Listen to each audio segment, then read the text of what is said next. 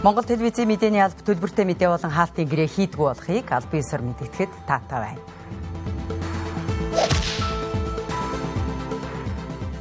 Орой минь тэрэг үзэгчтэй оргил цаг мэдээллийн хөтөлбөрийн пүрэв гарагийн дугаар эхэлж байна. Хөтөлбөрийнхөө товч агуулгыг танилцуулъя. Хүүхэд хамгааллын тухай хуулийн шинжилсэн найруулгын төслийг эцсийн хэлэлцүүлэгт бэлтгүүлэхээр болжээ. 20 гаруй давхар барилга барихын тулд Монгол улсын 3-4 хоног хэрэглэх хэмжээний ус ашиглах зөрчил гарсан байна. Дэлхийд тархсан Монгол өв төслийн 11 болт номонд урд өмнө хэвлэгдээгүй 5400 орчим эдүүлгийн зүйлсийн талаар нийтэлжээ. Эдгээр болоод бусад мэдээллийн дэлгэрэнгүй өнөөдрийн хөтөлбөрөөр хүргэх болно.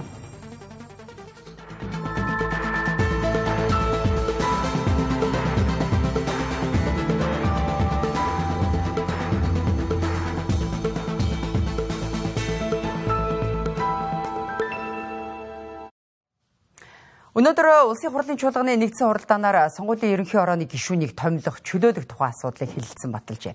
Улсын бүртгэлийн ерөнхий газрын дарга Дэлгэр сайхан, цагдаагийн ерөнхий газрын дарга Сүхболд нарыг сонгуулийн ерөнхий орооны гишүүнээр тус томилсон байна. Уг асуудлыг хэлэлцэх үеэр улсын хурлын зарим гишүүд сонгуул зохион байгуулалттай холбогдуулан асуулт асууж хариулт авсан юм. Энэ онд болох улсын хурлын ээлжид сонгуулийн саналыг 100% гар тооллого явуулж баталгаажуулах бөгөөд камерын хяналтаар иргэд хэвлэл мэдээлэл намуудын төлөөллийг оролцуулсан тооллогыг хийх юм байна. Мөн саналд автаа өгүүлэхийн тулд бэхэн тэмдэглэгээ хийх юм. Энэхүү заалт нь хуулиар баталгаажсан юм а. За сонгуулийн ерөнхий хорооноос би тэр хар машин чинь бол нэг итгэхгүй байгаа. Бидний ярьж зансан шиг.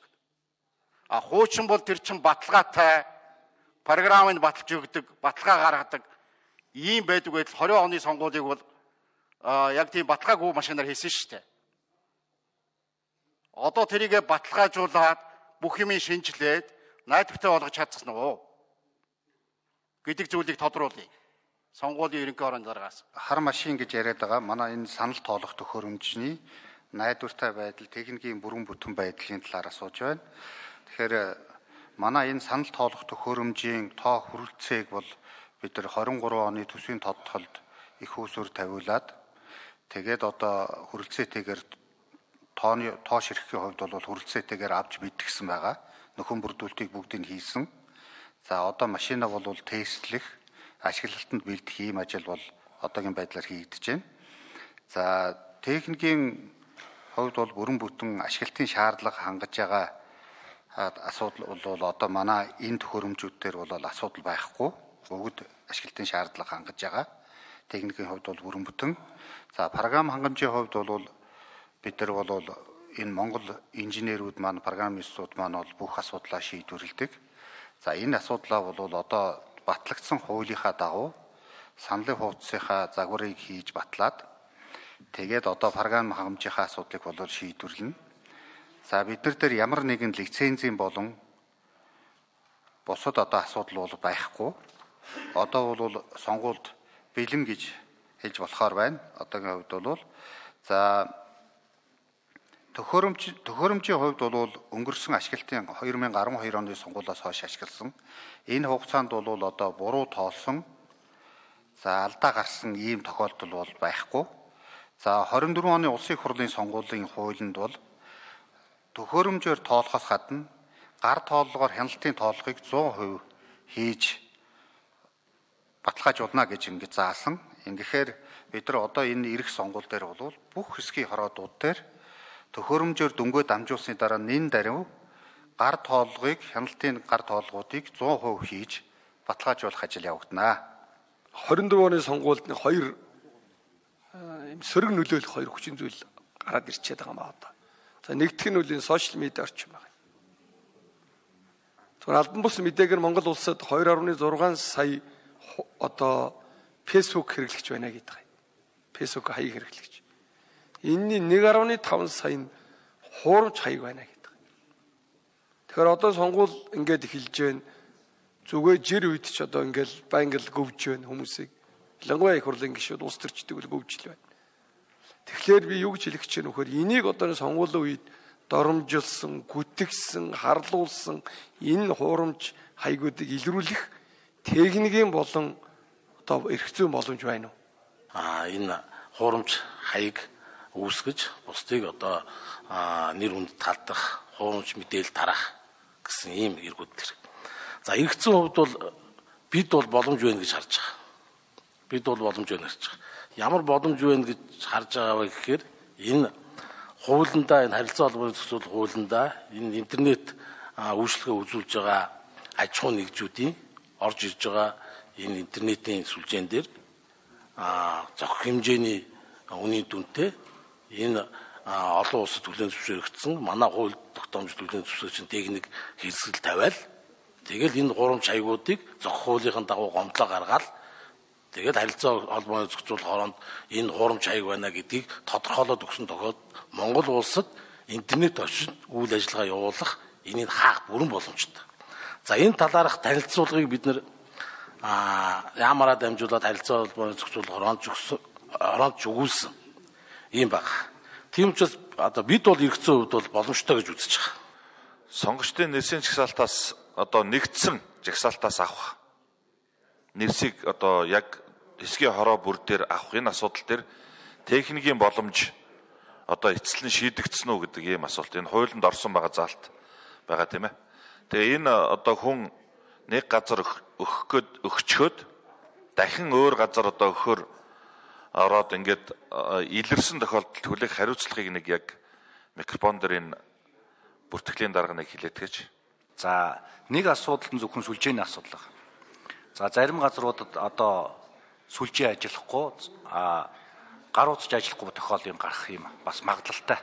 Ийм учраас бид нэр ганц тоног төхөөрөмж гэхгүйгээр бас програм хангамжууд энэ офлайн горимд өөрөлдвөл нэгдсэн нэг сан байж байгаа учраас мэдээллийг тодорхой хугацаанд наашаага шийдэж ажилдаг ийм байдлаар програмын хувьд бас зохион байгуулалтыг энд бас хийж байгаа гэдэг бас танд хэлмээр байна. Өөрөөр хэлбэл ямар ч газар ямар ч одоо сонгогч очсон тухайн сонгогчийг таньж баталгаажуулах за давхардуулахгүй байх энэ зохион байгуулалтыг техник хангамжуулаад програм хангамжийн хувьд хийж байгаа гэдгийг бас энд хэлмээр байна. Ийхүү гишүүд асуулт асууж хариулт авсны дараа сонгуулийн ерхий хорооны гишүүд дэлгэр сайхан сүхболт нарыг томилох нууц санал хураалт явуулахад хуралдаанд оролцсон гишүүдийн 80% дэмжснээр улсын их хурлын тогтоолын төслийг баталсан юм а. За мөн өнөөдөр улсын хурлаар хүүхэд хамгааллын тухай хуулийн шинжилсэн хариулгын төсөл болоод хамт өргөн мэдүүлсэн хуулийн төслүүдийн анхны хэлэлцүүлгийг хийжээ. Улмаар зарчмын зөрүүтэй саналын томьёоллуудаар тус бүрд нь санал хураалт явуулсан байна. Хүүхэд хамгааллын тухай хуулийн шинжилсэн хариулгын төслийг Монгол Улсын засгийн газраас өнгөрөх оны 10 дугаар сарын 12-ны өдөр өргөн мэдүүлсэн юм.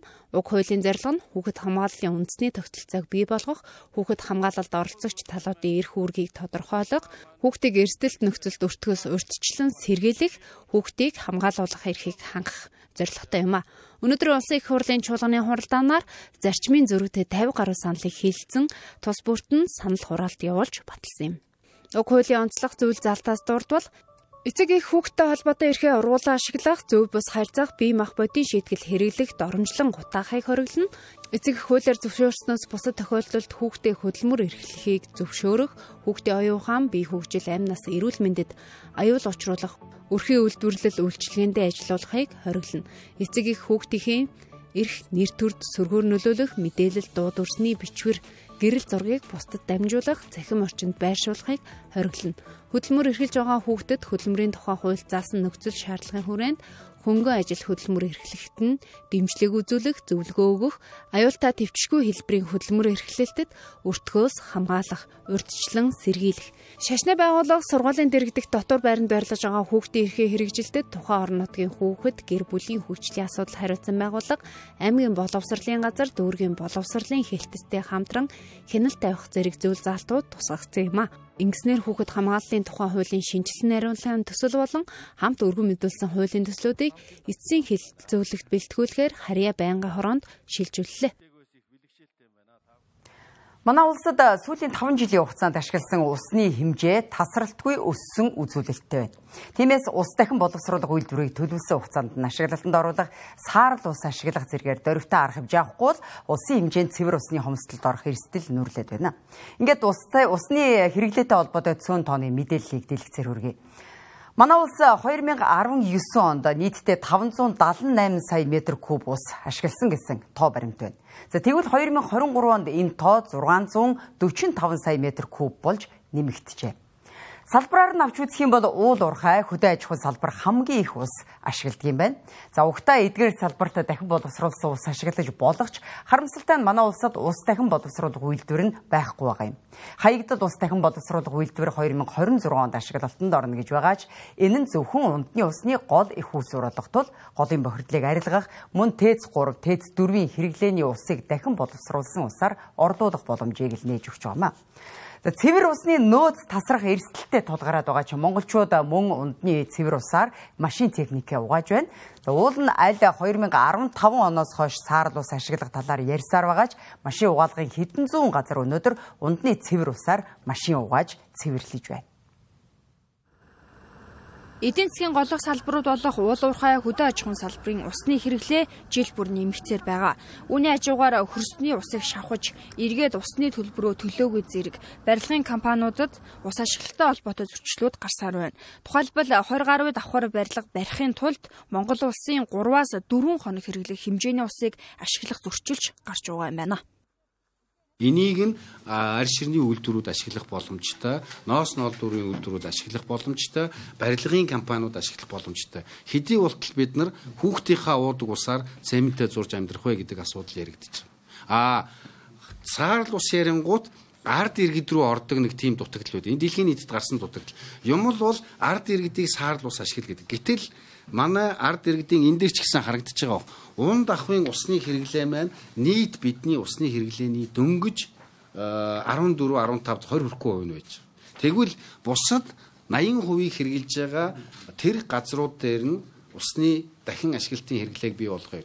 Уул уурхай дээр дахин ашиглалтууд бий болж байгаа боловч зөвхөн говьд ус байхгүйгээс шалтгаалаад оюутлогоо энержи ресурсээр компаниуд 80-90% дахин ашиглаж байгаа. Хангаад байгаа уул уурхайн компаниуд усны дахин ашиглалт байхгүйтэй адилхан байна. Тийм учраас ганцхан уул уурхай гэхгүй бүх газрууд дээр усыг дахин ашигладаг болно гэдэг энэ рүү явж байгаа үнэтэй холбогдуулаад үнийн бодлогодооч бид нар өөрчлөлт оруулна.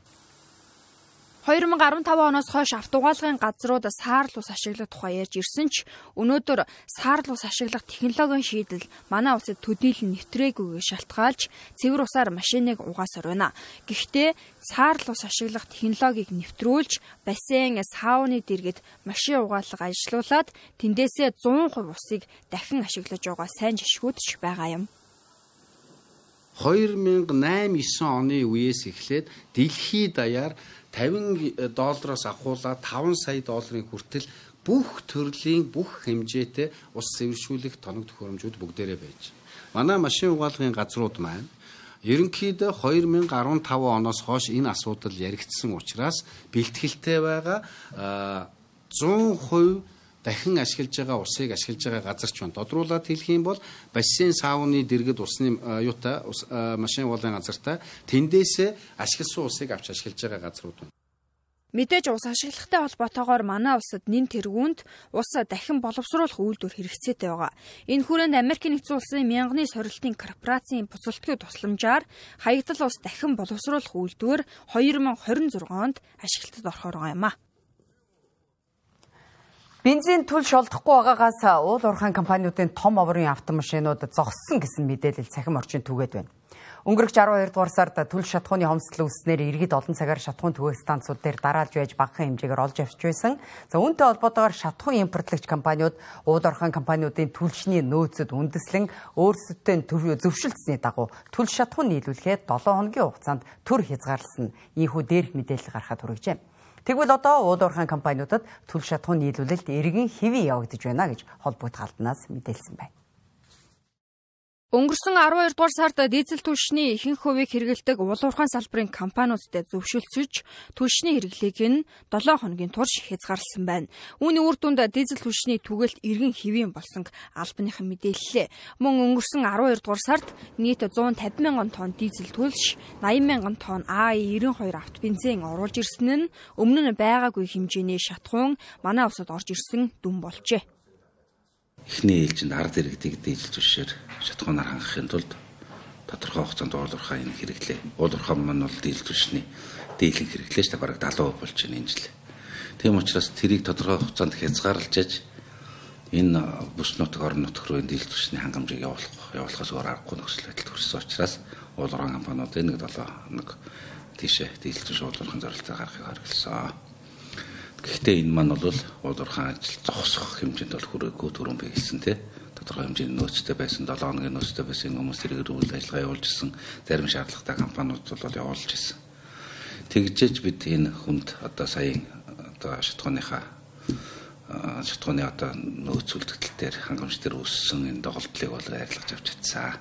Одоо бол 12 сарын 21-ээс эхлээд ямар ч хязгаарлалтгүй уулуурхан бүслүүд дизель түвш явж. Дизель түвш маань хангалттай импортоор орж иж байна.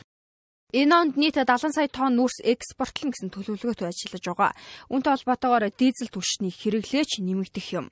Тэгвэл цаашаа дизель түвш болоод бензиний хомсдолд хүрэхгүй байхаар нөөцийг бүрдүүлж ажиллаж байгааг албаныхан мөн хэлж байсан юм а. Одоогоор шатхууны татан авалт болоод тээвэрлэлт хэвийн үргэлжилж байна. Үргэлжлүүлээд зарим үйл явдлын товч мэдээ үргэе. 2023 оны 7 дугаар сарын 7-нд батлагдсан боловсролын тухай хууль шинжилсэн найруулгад нийтийн тээврийн хэрэгслээр хичээлд явах зайлшгүй шаардлагатай сурагч оюутны нийтийн тээврийн хэрэгслээр зорчих зардлын 50 хүртэлх хувьтай тэнцэх хэмжээний төхөө олгаврыг аймаг нийслэлийн иргэдийн төлөөлөгчдийн хурлаас тогтоосон журмын дагуу олгох гэсэн залд хасагдсантай холбоотой 2024 оноос эхлэн хөнгөлтэй зорчих боломжгүй болсон байна. Ингэснээр ихтэй сургуульд суралцаж буй оюутан залуус нийтийн тээврээр төлбөртэй зорчиж эхлэн гэдгийг албаныхан мэдээллээ. Улаанбаатар хотын захирагч Нямбаатарын мэдэгдэж байгаагаар нийтийн тээврээр төлбөргүйгээр хязгааргүй зарчдаг байдлыг хязгаарлах зорилгоор 2024 оны 2 дугаар сарын 1-ээс эхлэн шинэ дүрм мөрдүүлэхээр болжээ. Тодорхойлбол нийтийн тээврээр ахмад настан хөгжлийн бэрхшээлтэй иргэн доонрууд оюутнууд хөнгөлтэй нөхцөлөөр зорчдог. Тэгвэл эх 2 дугаар сараас хэрэгжиж эхлэх дүрмээр ахмад настуудад сар тутамд карт олгох юм байна. Энэ нь өдөрт 4 удаа төлбөргөө зорчих хэрэгтэй. Хэрвээ 4-өөс дээш удаа нийтийн тээврээр зорчих бол 5 дахь зорчилтоос эхэлж төлбөрөө төлнө. Оюутнууд мөн ялгаагүй хязгаартай илүү гарсан төлбөрөө өөрсдөө төлөх юм байна. Хөгжлийн бэрхшээлтэй иргэд доонрууд мөн адил өдөрт 4 удаа зорчих хэрэгтэй байна. Эдгээр иргэдэд зориулагдсан картыг худалдах ажлыг 2024 оны 2 дугаар сарын 1-ээс эхлүүлнэ. Нэг ёсны автобусаар зорчиж байгаа хүн бүр карта уншуулна. Уншуулаагүй тохиолдолд урддаг төхөөрөмжүүдийг бүх автобусанд суйрлуулах юм байна. Цагуур орчны шинжилгээний газраас өнгөрсөн оны 12 дугаар сарын 30-ны өдрийн байдлаар зуудын нөхцөл байдал үнэлгээ хийжээ. Улсын хэмжээнд 7 аймгийн 15 суманд төмөр зуудын, 17 аймгийн 81 суманд цагаан зуудын, 16 аймгийн 66 суманд цагаанаар зудрах, 2 аймгийн 4 суманд харын зуудын буюу нийт 20 аймгийн 166 суманд өвөлжилт хүндэрсэн байна. Төмөр буюу шилэн зууд болж байгаа аймаг сумд нь Баяуулгийн Булган, Увсын Өндөр хангаа, Хөвсгөлийн Цагаан уул, Цэцэрлэг, Өвөр хангаан Баян өндөр, Хужирт, Булганы Аршаанд, Дорноговын Алтан ширээ, Сүхбаатарын Асгад, Баруун урт, Мөнх хаан, Сүхбаатар, Уулбаян, Халзан, Төмөн цогтод төмөр буюу шилэн зуудын байдалтай байна. Төмөр буюу шилэн зууд гэдэг нь намар орой орсон цас дутуу хайлж, мөсдөж хөлснөөс мал бэлчээх бэрхшээлтэй болж, малын хөлийн арьс зулгарч, өвөлжөө бууц хөлдөх гамшиг байна. Өмнөд Солонгосын элчин сайдын яамнаас виз мэдүүлгийн зарим төвийн үйл ажиллагааг зогсоосон талаар мэдээллээ. Мэдээлэлд өмнө нь үйл ажиллагаа явуулж байсан виз мэдүүлгийн төлөөлөн гүйцэтгэх байгууллагууд үйл ажиллагаагаа зогсоож, шинээр сонгон шалгарсан байгууллагуудын үйл ажиллагаа эхэлсэнтэй холбогдуулан бүгд найрамдах Солонгос улсын элчин сайдын яамнаас 2024 оны 1-р сарын 2-наас эхлэн Монгол улсын иргэдийн гадаад паспортыг дараах байдлаар олохоор болсон байна. Үүнд элчин сайдын яамнаас 2023 оны 11-р сарын 1-ээс 12-р сарын 27-ны өдөр хүртэл виз мэдүүлгийн төлөөлөн гүйцэтгэх байгууллагад хүлээлт өгсөн боловч паспортоо буцааж аваагүй иргэдийн паспорт мөн 2023 онд виз мэдүүлгийн материал өгөөд элчин сайдын яамд шалгагдаж буй паспорт хамаарах юм байна. Үндэсний агаарын тээвэрлэгч Мяд төрөмж тавьцаад компани 2023 оны 5 дугаар сард 2 ширхэг 787 төрлийн агаарын хөлийг үйл ажиллагааны урт хугацааны түрээсээр ашиглах гэрээг байгуулсны дагуу эхний 787 агаарын хөлгөө 2023 оны 8 дугаар сарын 11-ний өдөр хүлээн авсан байна. 2 дахь 787 агаарын хөлийг 2024 оны эхний улиралд хүлээн авахар төлөвлөж байгааг Замтын хөгжлийн яамнаас мэдээлж байна. Тус агаарын хөлгөөр Истанбул, Франкфурт, Сөүл чиглэлд нислэг үлдэж буй бөгөөд 2024 оноос Америк нэгдсэн улс, цаашид Сингапур, Австрали улс руу нислэг үлдэх төлөвлөгөөтэй ажиллаж байгаа юм байна. Автомашинд RFID цахим гэрчилгээг наах ажил нийслэлийн 15 цэгт үргэлжилж байна. Гэвч жолооч нар мэдээлэл бага байгаагийн улмаас техникийн үзлэг онцлогоонд орох гэж байгаа автомашинуудын араас 2-3 цаг дугаарлах тохиолдол гарч байна. Жолооч RFID цахим гэрчилгээг автомашиндаа наалгахын тулд онцлогоонд хамрагдах шаардлагагүй бөгөөд шууд автоонцлогооны төвийн гадна талбайд цахим гэрчилгээгээ наалгах боломжтой юм байна. Нэг цахим гэрчилгээг автомашинд наахад ердөө 90 секунд л зарцуулж байна. Үзэгчдээ Монгол Телевизийн сурвалжлах баг тасганы овооны техникийн үзлэг хяналтын төвөөс мэдээллийг хүргэж байна. За энд бол жолооч нар 1 км гаруй урт цувууны араас очрлоод 2-3 цагийн дараа онцлогооны төвдө орж ирээд RFID цахим гэрчилгээ буюу энэ хуулгыг автомашиныхаа цонхон дээр наалгаж байгаа. Одоо 3 цаг шахал болж байна. Одоо энэ Петроусын колонки наалтал машин байгаа шүү дээ. Тэгээ энэгээр ирж яаж харчаад босгоочж байгаа. Тэнд машин очрлоо. Мэдээлэл хаанаас авч ирсэн бэ? Юу зургатаар хараад 8-наас өмнө явуулж гэхгүй тургуул мургуултаа бол явуулахгүй гэсэн мэдээлэл авсан шүү дээ. Тэгээ сандраар явж яах нь. Заахныг бараг 3 цаг гаралд очрлж байна да. Тэгээд ер нь бас ийм байна. Ингээд очрлоод ингээд явах чинь бас цаг заав бензин тоос юу байлаа нэгдүгээр. Хоёрдугаар тэгвэл энийг заавалчгүй ингээд 2 сарын 1-ээс хойш төлбөртэй гэж яхаа оронд зүгээр төтөө дөрвөө машин болгоно л онцлогоонд орж байгаа юм чинь онцлогоонд юу аагаал наалтуудаа наалгаад явчих болдгоо. Ингэж ард түмний ингэж бүгдийг бохимдуулаад тий. Ингээл би ч одоо 3 цаг гарan зогсоод би ороогүй суужлаа шүү дээ. Яг юм дээр. Нэг тавиас хойшлж байна. Одоо 3 цаг 2 минут болж байна. Мэдээлэл хаанаас авч ирсэн бэ? PC-с аваад ирсэн дээ. Ер нь яг энэ RFID-ийн талаар ер нь бүрэн мэдээлэлтэй байгаа юу? Нэгсэн мэдээлэл байгаа. Ямар ч тааш наалах хэвээр юм шиг байна гээл наалахаа л гэж. Одоо тэгээд 8-наас өмнө гэсэн юм чинь тэгээд амжаад наалах гал ирсэн лээ. За гэхдээ яг үнэндээ бол ингэж урт цуваанд орчрлох шаардлагагүйгээр шууд орж ирээд энэ хоёр игнээ дагуу зогсоод энэхүү хуулгаа наалгах үг нь боломжтой юм байна. За гисэн ч жолооч нар мэдээлэл авч чадаагүй улмаас энэхүү 2-3 цаг орчрлож байна. Тэгээ мэдгүй ингээд тэр колонки бүр цаад уулзуураас орчрлоод байсан чи харин энэ ингээд шууд орж давхар орж ирээд энд жигсаа нөгөө мэдээлэл байхгүй. Тэгээ энэ ингээд хоёр игнээгээ зогсоож байгаад ингээ гаргаад син мдээгүй. Тэгээ очрлж орж энд ирсэн өнө мэдчихэж байгаа байхгүй. Цаг 30-аас бараг цаг 40 минут очирсан баха. Ойрцоогоор нэг 2 цаг л гэсэн үг. Тэгээд одоо нэг иймэрхүү зогсож штэ бид нар. Цахим гэрчлэгийг эндээс ав тэндээс ав гэдэг мэдээлэл бол үгүй. Ерөөсөө үгүй штэ. Тэндээс ерөөсөө бүгд араас нь очирлоо л ингээл журамтайгаа очирсараад энд ирэл энд ирсэн өнө ингээд мэдчихэж байгаа байхгүй. Угтаа нэг автомашинд цахим гэрчилгээний тааг наахад ердөө 90 секундын хугацаа зарцуулагдаж байна. Мөн нэг л ажилтан цахим гэрчилгээний тааг наах энэхүү ажлыг хийж гүйцэтгэж байгаа юм а. Харин RFID цахим гэрчилгээний талаарх мэдээллийг жолооч нар хангалттай авч чадаагүй нь харагдаж байлаа. Дугаарлаж байгаа жолооч нарын дунд энэ талаар огт мэдээлэлгүй хүнч байсан юм а. Энэ яг юунаас шалтгаалж ингэж орширлоод байгааг би бас сайн мэдэхгүй л. Би бол одоо нөгөө шинэ дугаар авах гэж байгаа. Тэгээд шинэ машин авсан учраас дугаар авах гээд яаж байхгүй юу? Тийм тэгсэн чинь RFID-ийн талаар та мэдсэн үү? RFID гэж нөгөө нэг юу торгуулийн юу хэлээд байна те? Захим гэрчилгээ. Тийм захим гэрчилгээ. Тэр чинь нөгөө юунд орж иж авах юм гэдсэн шүү дээ те? Одоо би онцгонд орчих гээд хүлээл шүү дээ. RFID-ийн талаар ер нь мэдээлэл авсан уу? Тэр нь сайн мэдэхгүй л энэ. Юу юм бол? RFID захим гэрчилгээг 1-р сарын 8-наас өмнө наалгах ёстой. Эсвэл 60 мянган төгрөгийн төлбөртэй гэсэн мэдээлэл захим орчинд тархсан. Тэгвэл албаныхны зүгээс энэхүү мэдээллийг үгүйсгэж байна. Тээврийн хэрэгслийн захим гэрчилгээнд шилжээгүй тээврийн хэрэгслийг одоо Улаанбаатар хотын замын хөдөлгөөнд оролцуулахгүй гэсэн юм мэдээлэл байгаа. За энэ дээр бол ямар нэгэн тийм одоо оролцуулахгүй гэсэн хязгаарлалтын арга хэмжээ бол хийгдээг учраас энгийн одоо гормоор одоо тээврийн хэрэгслийг захимжуулах ажлыг бол иргэд бол хийх хэрэгтэй. Одоогоор нийслэлд үйл ажиллагаа явуулдаг техникийн хэрэгслийн үзлэг онцлогооны 16 төвд RFID захим гэрчилгээ олгох ажил явагдаж байна. Цаашид цэгийн тог нэмэхээр төлөвлөж байгааг нийслэлээс мэдгдсэн. Жолооч заавал үзлэг онцлогоонд орсон байх шаардлагагүй, үн төлбөргүйгээр захим гэрчилгээний таагийг наалгах боломжтой. Өнгөрсөн шөнө Улаанбаатар хотод цас орж хонсон. Тиймээс хот төгчлөлтийн газар болоод дүүргүүдийн зам цэвэрлэгээний байгууллагуудын зам талбайн 500 орчим үйлчлэгч нийтдээ 94 машин техниктэйгээр цас цэвэрлжээ. Цас цэвэрлэгээ одоо ч үргэлжилж байгаа юм байна. За хэрв аж ахуйн нэгжүүд ойр орчмын 50 м хүртэлх зам талбайгаа цэвэрлэвэл тэдгээр ажилчдын ачаалал тодорхой хэмжээнд буурах боломжтой юм. Гэсэн хэдий ч дийлэх тохиолдолд аж ахуйн нэгжүүд хог хаягдлын тухай хууль заасан үүргээ биелүүлэхгүй байна. Өнгөрсөн шөнө орсон ихээхэн хэмжээний цасны улмаас нийслэл хот болоод хөдөө орон нутаг дахь авто замын нөхцөл байдал хүндэрсэн байна. Зам талбайг цэвэрлэхээр нийслэлд 500 орчим зам талбай үйлчлэгч ажиллаж байгаа юм. Одоогийн байдлаар халтаргаа гулгаа үүсэх эрсдэлтэй өксөөр зам болон цуслангийн замуудад нийт 79 тонн давс, тусгай зориултын 167 тонн бодисыг цацаад байгаа юм. Цас хог цэвэрлэгээ үйлчилгээ зэрэг хот нийтийн аж ахуйн ажлуудыг энэ сарын 1-ээс дүүргүүд хариуцаж эхэлсэн юм. Мөн зам талбай үйлчилгээний ажилчдын хөдөлмөрийг хөнгөвчлөхөд аж ахуйн нэгжүүдийн үүрэг оролцоо чухал гэдгийг албаныхаа онцлсан юм. Гисэн эдэж дийлэх аж ахуйн нэгжүүд хууль заасан үүргээ биелүүлдэг байна. Тэгвэл нийтийн эзэмшлийн зам талбай хогтой халтаргаатай байгаа тухайн дүүргүүдийн засаг дарга нар ажлаа хангалтгүй хийж байгаагийн илрэл гэсэн юм.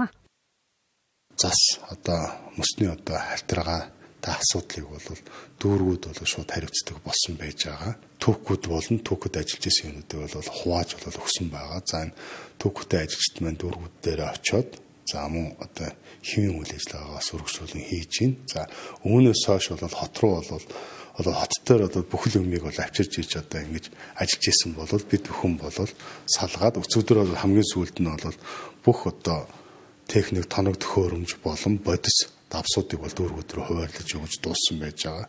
Ер нь хотны нийтийн аж ахуйн болон энэ зас мөстэй холбоотой болон ажлуудыг хог цэвэрлэгээний ажлуудыг дүүргийн засаг дарга нар 100% хариуцж байгаа. За үүнээс хойш бол иргэдийн амьдрах орчин хогтой за мөн застай мөстэй байх юм бол тухайн дүүргийн засаг дарга ажлаа муу хийж байна гэсэн үнцэг гарч ирнэ шүү дээ, тийм үү. Ийм юм харагдаж байгаа болохоор нэг талаасаа бол нийслэл бол хяналтаа тавина. Нөгөө талаасаа иргэд олон нийт бол энэ дээр шаардах хэрэгтэй. Харин аж ахуйн нэгжүүд ойр орчмынхон 50 м талбайг цэвэрлээг улмаас иргэн халтарж унах бэртэх тохиолдолд тухайн газрын эзэмшигч иргэн аж ахуйн нэгжид хариуцлага тооцох хуулийн залт байдаг юм. За хэрв энэхүү асуудал иргэн тохиолдвол эмчилгээний зардал, олох байсан орлого зэрэг нөхөн төлбөрүүдийг тухайн аж ахуйн нэгж хариуцж олгоно гэж энэхүү хуулийн залтад тусгасан байдаг байна.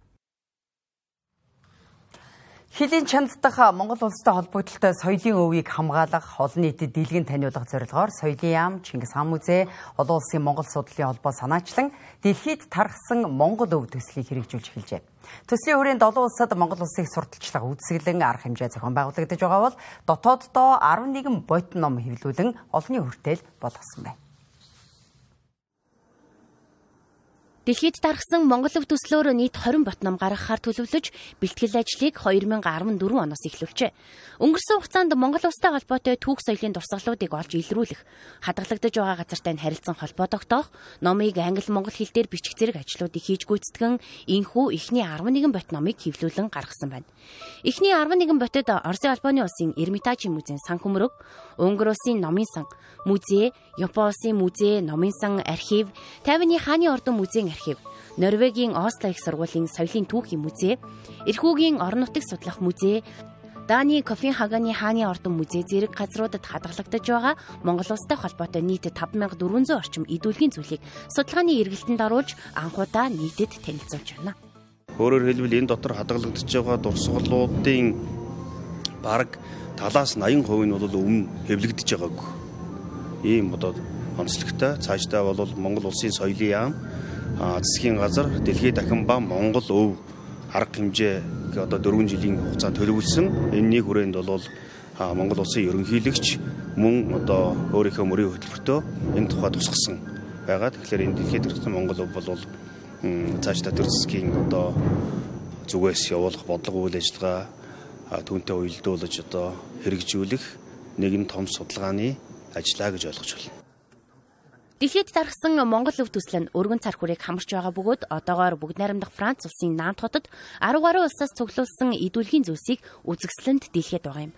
Цаашид гадаад улс орнуудын гол төлөв улсын чанартай байгууллагууд болох музей, номын сан, архив зэрэг байгууллагуудад хадгалагдаж байгаа дурсгалуудыг эхний ээлжинд ном бүтээл болгохоор ажиллаж эхэлжээ. Энэ мэтчлэн олон ажлуудыг энэ Монгол өв ба дэлхийд дахинд арга хэмжээнийхээ хүрээнд хийж байгаа. За үүнээс гадна Монгол соёл судлалыг бид бүхэн илүү төлхөө бас анхаарч байгаа. За энэ утгаараа бид бүхэн одоо энэ 2024 онд Италийн Флоренц хотод Монголын соёл судлалын төвийг бий болгож байна.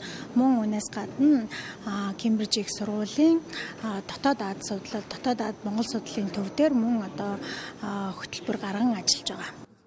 Соёлын амнаас 2020-оос 2024 оны засгийн газрын мөрийн хөтөлбөр, Монгол Улсын ерөнхийлөгчийн мөрийн хөтөлбөр зэрэг тусгагдсан дэлхийн дахин ба Монгол өв арга хэмжээний хүрээнд олон улсад хадгалагдаж байгаа Монгол улстай холбоотой өв соёлын туршлагыг бүртгэх, хамтран судлах, ном бүтээл болгох, хуулбар хийх зэрэг цогц арга хэмжээг хэрэгжүүлж байна. Мөн тэдгээрийг бүртгэлжүүлж нэгдсэн сан хөмрөг бий болгох зэрэг томоохон ажлыг эхлүүлжээ. Энэ жил томооны синцитиал вирус давамгайлж байгаа тул бүх насныхан хүн дээр өвчилж байна. Агаарын температурын хэлбэлзэл, агаар хөрсний бохирдлоос шалтгаалan иргэдийн дархлаа суларч байгаа тул хүүхэд төгшөдгүй энэхүү томооны вирусээр халдварлан өвдөж байгааг эмч мэргэжилтнүүд хэлж байна. Эдгээрийн хүйтнээс зүүдэн иргэдийн дунд ханад томооны өвчлөл өндөр байна. Тухайлбал энэ жил синцитиал вирус давамгайлж хүүхэд гэлтгүй насанд хүрэгчид уушигны хатгалгаа болж хүндэрснээс удаах хугацаанд эмчилгээ хийлгэж байгааг эмч мэргэжилтнүүд хэлж байна. Мөн иргэд ханад хүрсэн тохиолдолд вирусын халдвараа зөв онцлуулснаар эмчилгээ үр дүнгээ өгч дахих магадлал нь багасж байгаа юм байна. Өөрөө дур мэдэн эмчилгээ хийлгэхээс урьдчилж мэргэжлийн эмчит хандан эмчийн бичсэн жорын дагуу эмчилгээ хийлгэхийг мэргэжилтнүүд зөвлөж байна. За одоо маань тэр дийлэнхтэй бол уушны хатгаагаар хэвдэж байгаа хүмүүс байгаа. Хамгийн багадаа 5 хоног хэвддэг. Эмнэл зүгээсээ шалтгаалаад тэгээд лабораторийн шинжилгээнээс шалтгаалаад түүнээс дэше хоногдож байгаа гэсэн үг.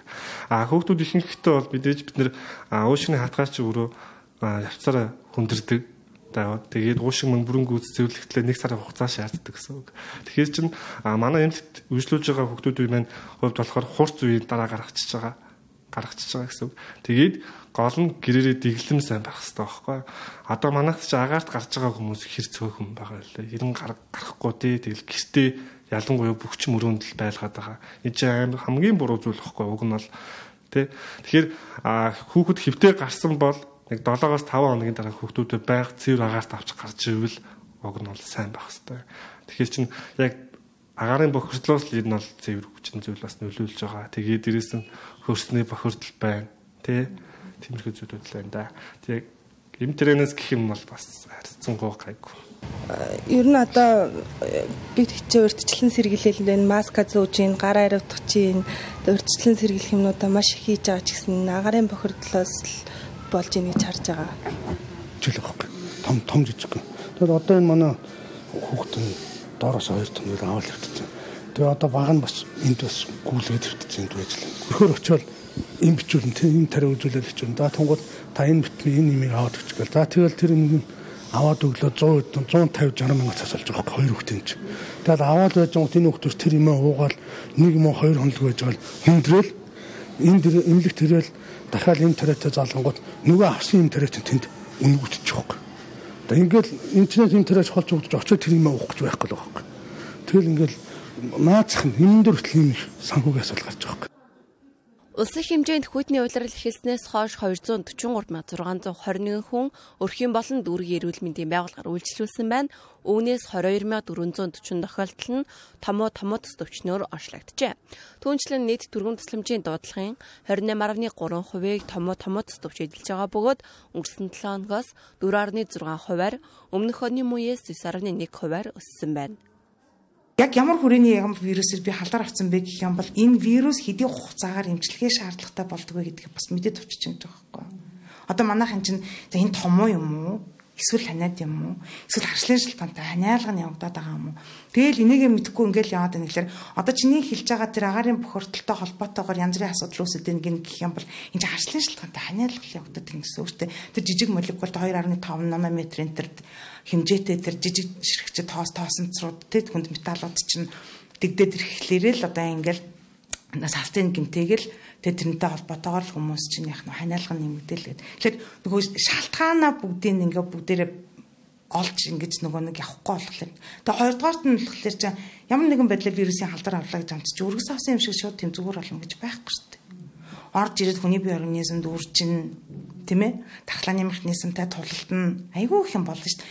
Тэгж байгаа л арай гэж нэг эмээс одоо буруу зүрх сонгож авч нэг уучаал тэгэл нэг шинж тэмдэгт дөнгөс дарагдсан гот тэгэл буцаал нөгөө ажил руугаа орцдог ч гэдэм юм. Эсвэл буцаал нөгөө ингээл үнцэн өөрийнхөө нөгөө нэг дархлаа дэмжих нөхөн сэргийн хэмжлэгээ гэж нэг юм чинь заавал байх хэрэгтэй болчиход байгаа байхгүй. Хүүхдүүд бол одоо ингээл сэрүүний улирал эхлээл цогцоо цаг байнууд хүрч байна шүү дээ. Тэгэл дулаарт л ханиад хүрж ийн. Тэгэл эндээс болоо санхүүгийн байдал, тэгэл хүүхдийн эрүүл мэндийн асуудал гэл ер нь бол гэр бүлүүдэд айгүй хүнд тусаж байгаа юм бол. Тэгээ том жижиггүүлгүүрээд маань нэг том хүүхдээ ханиад хүрч байгаа байхгүй. Тэгээд тэрнээсээ л одоо бүгдээрээ л авчих шиг боллоо. Тэгээд 4 хоног ирээдээ халуураад гэртээ. Тэгээд арайч бас хатгаа авчаагүй. Тэгэл гэрээр эмчилгээ хийгээл явж исэн. Тэгээд идэгцэн. Тэгээд дүүн ингээ халдчаад шууд хатгаа авцсан. Тэр нь нэг сар шахуу үргэлжилж байгаа дундаа нэг засварлага авсан чинь нөгөөх нь бүр хөндрээд тэгээд таталт маталт өгөө шууд наашаа ярилтаар ирсэн. Хөрч шүү дээ. Уусаад ингээл нүдэн дээр л цонхоор өглөө харахад ямар идэг лээ те. Агарын бохирдлоос л болж байгаа юм чинь. Хүүхэд авч гарах ямар ч орчин байхгүй. Авч гарыг ч гэсэн ерөөсө хаа сайгүй л утаатай. Энэ жил бүх насны иргэдийн дунд ханиад томооны өвчлөл өндөр байгаа тул ханиад томооноос урьдчилан сэргийлж, дархлаагаа тогтмол дэмжин, амныхаа алт зөөж дасгал хөдөлгөөн хийх, өдөр тутмын зөв татлыг хэвшүүлж явахыг мэрэгжлийн байгууллагаас зөвлөж байна. Угаар бид оргил цаг мэдээллийн хөтөлбөрийн пүрэв гарагийн дугаарыг өндөрлөж байна. Улс төрийн нам эвслээс ингээд таалтан гэрээгүй, аж ахуйн нэгж байгууллагын захиалгагүй, төлбөргүй мэдээ сурвалжлах утсан та бүхэнд баярлалаа. Үзэгчид та бүгдийн маргааш ажил үйлсэд амжилт хүсье. Баяртай үзэгчтэй.